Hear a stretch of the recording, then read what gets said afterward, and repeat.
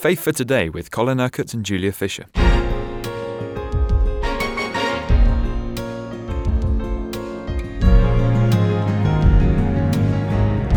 We're talking about submission and authority, both in church and state. And there's that sense that today's programme is going to stray into the realm of politics, Colin, because we're going to talk about how we should live under the secular governing authorities.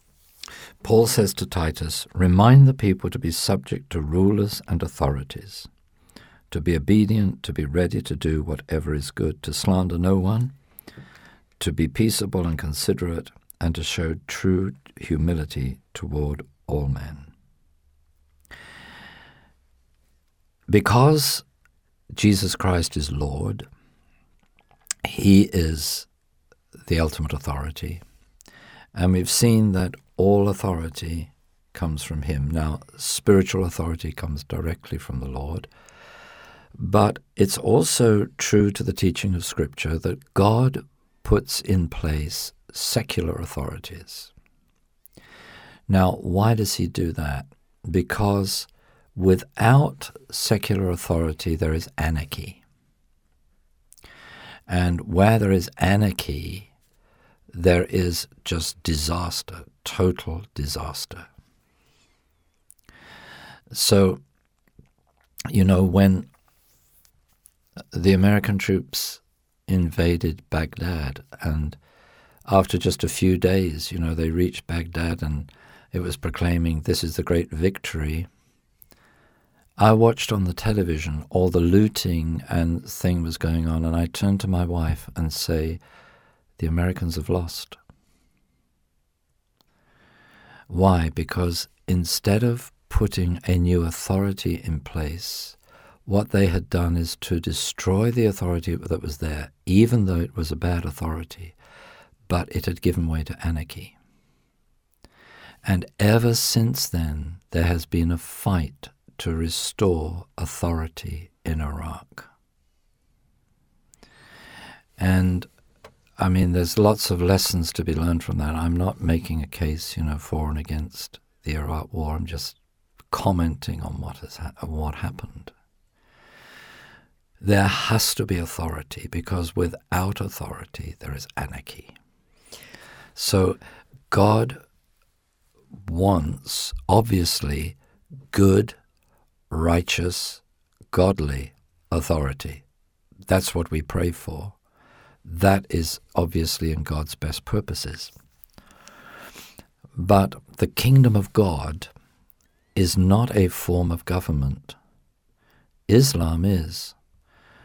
A leading Islamic scholar who became a Christian said that most people do not realize that Islam is not really a religion, it's a form of government, which is why you have Islamic states with Islamic governments.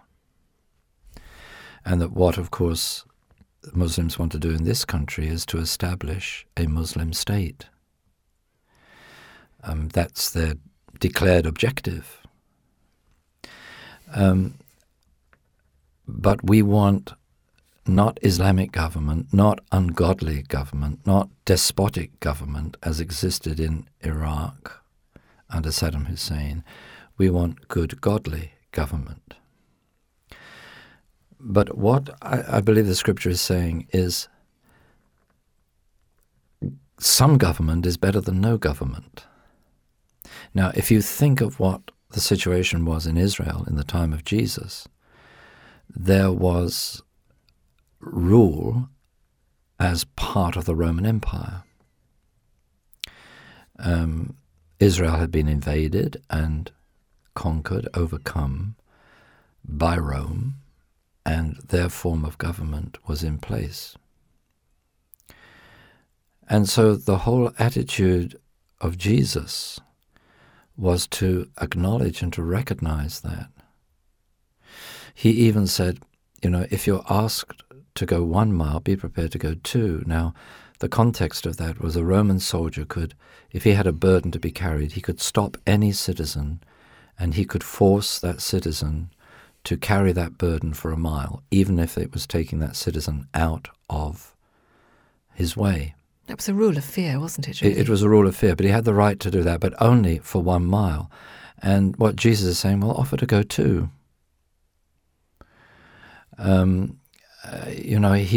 Jesus never preached rebellion against the governing authorities. And even when he stood before Pilate, you see, he said, you could have no authority over me unless it was given you from above. An amazing attitude, you see.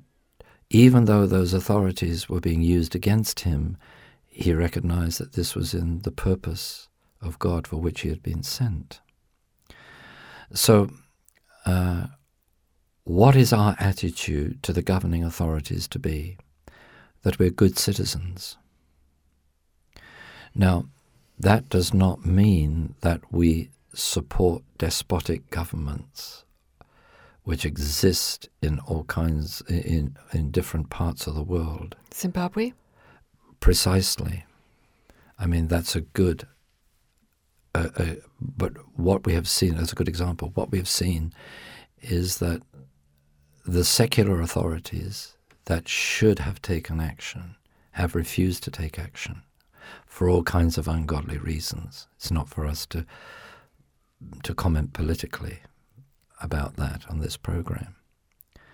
But you see, where there is despotic government at a secular level, then the secular authorities should really do something about that.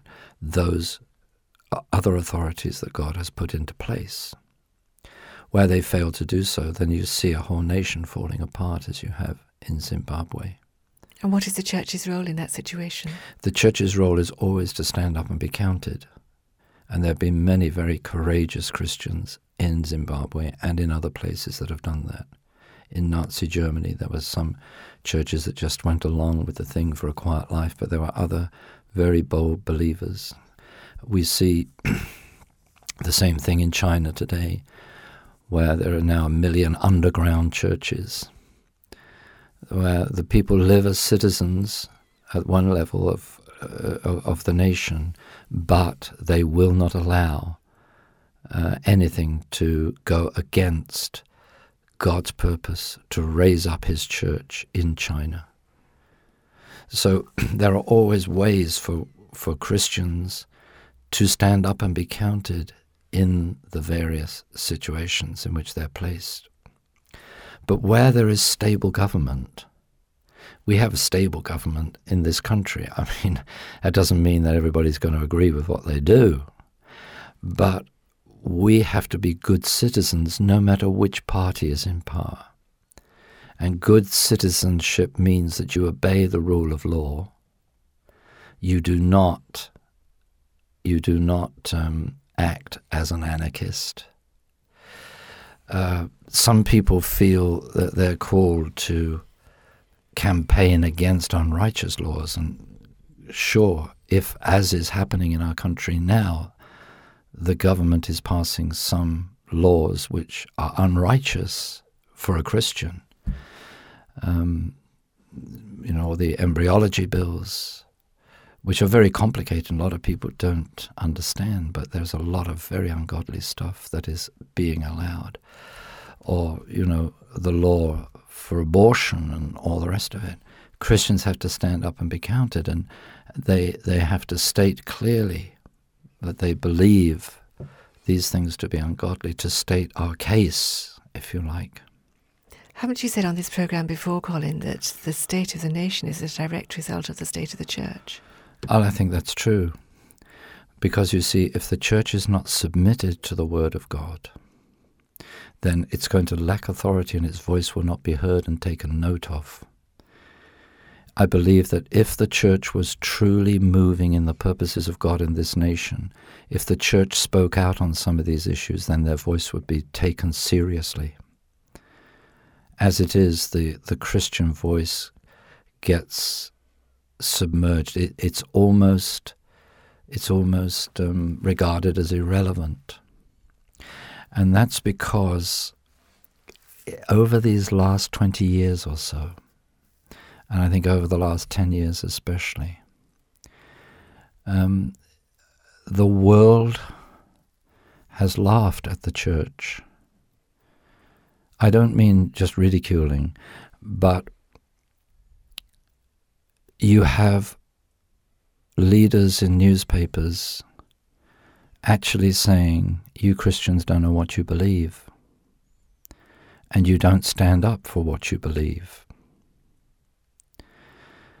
And there have been some non-Christians who have spoken out against some issues, whereas in fact the church leaders should have done that.